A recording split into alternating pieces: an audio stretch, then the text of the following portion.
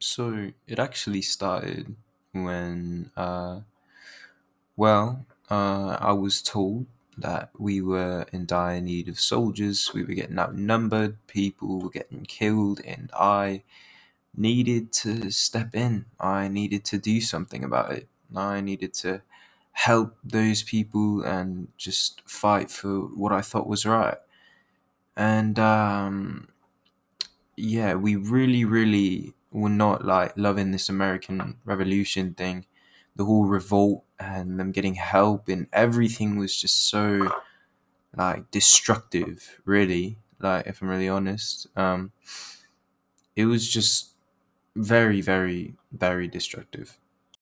What was it like to actually be living through this crazy American Revolution, where your team had been losing and you'd been losing a lot of people? Like, what was that like?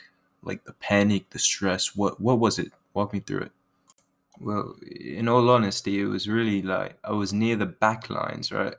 Behind all the other redcoats, and we were all wearing our coats and all proud, and I was near the end, so I was more of a last line of defense, really, along with a lot of other scrawny men that were fighting as well, though.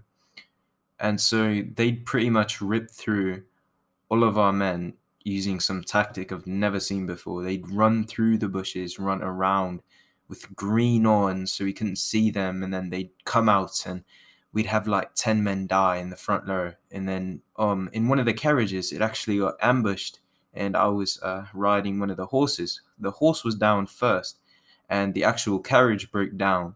I got off it, and I was looking for the culprits, and I really could just not see them. And it was something I'd never experienced. So I ran back and was trying to alert the others, and I think I got to them, but they got to us first. And when you say they got to you first, what do you actually mean by that? Like, were they all just waiting for you? And I know, like, obviously you're alive right now. So how did you actually live to tell this tale, being one of those people that did in fact, you know, get ambushed and that were in the ambush?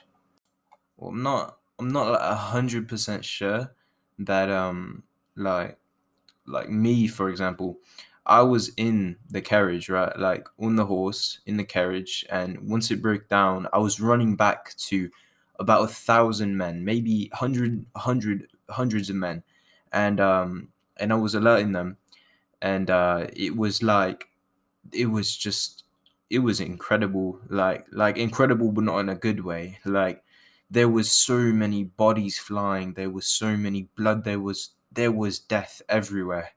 Like, I myself have a little bit of PTSD from it. It's just like every time uh, I hear like a horse squeal, or like a gun go off, or anything, or someone yell, it's just like an immediate trigger. Like, it's not something that I really liked about my past, but I did in fact survive because of it was just like there was there was way too many people around. Like, I just happened to be one of the people that didn't get killed. Was it hard to see the people go? Like seeing the people and how they were dying. Like, did you have any family in this side of the war? Well, actually, no, because my mum and my dad, they'd been gone for like a while, away from Britain. They weren't really on a vacation per se, but they heard about it and they were very scared for me. It was just terrible for them because they had no way of knowing what was happening to me, or even if I was alive. And they were pretty relieved when they returned home after it all blew over.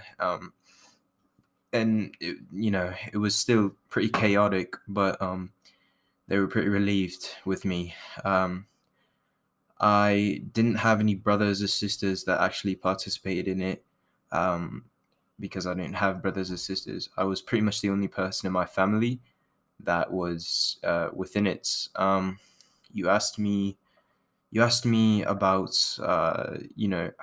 how it affected me and not only my family, and I really think PTSD is a big part of that, and it's just something that I can't really explain. It's just something like, I don't know. It's in my past, not it's just something I can't really, you know.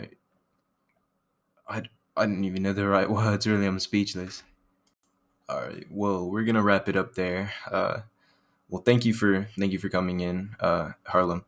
That was very nice of you to come in, and I really think that we can work this out 100%. We'll work it out. We'll work through it. So yeah,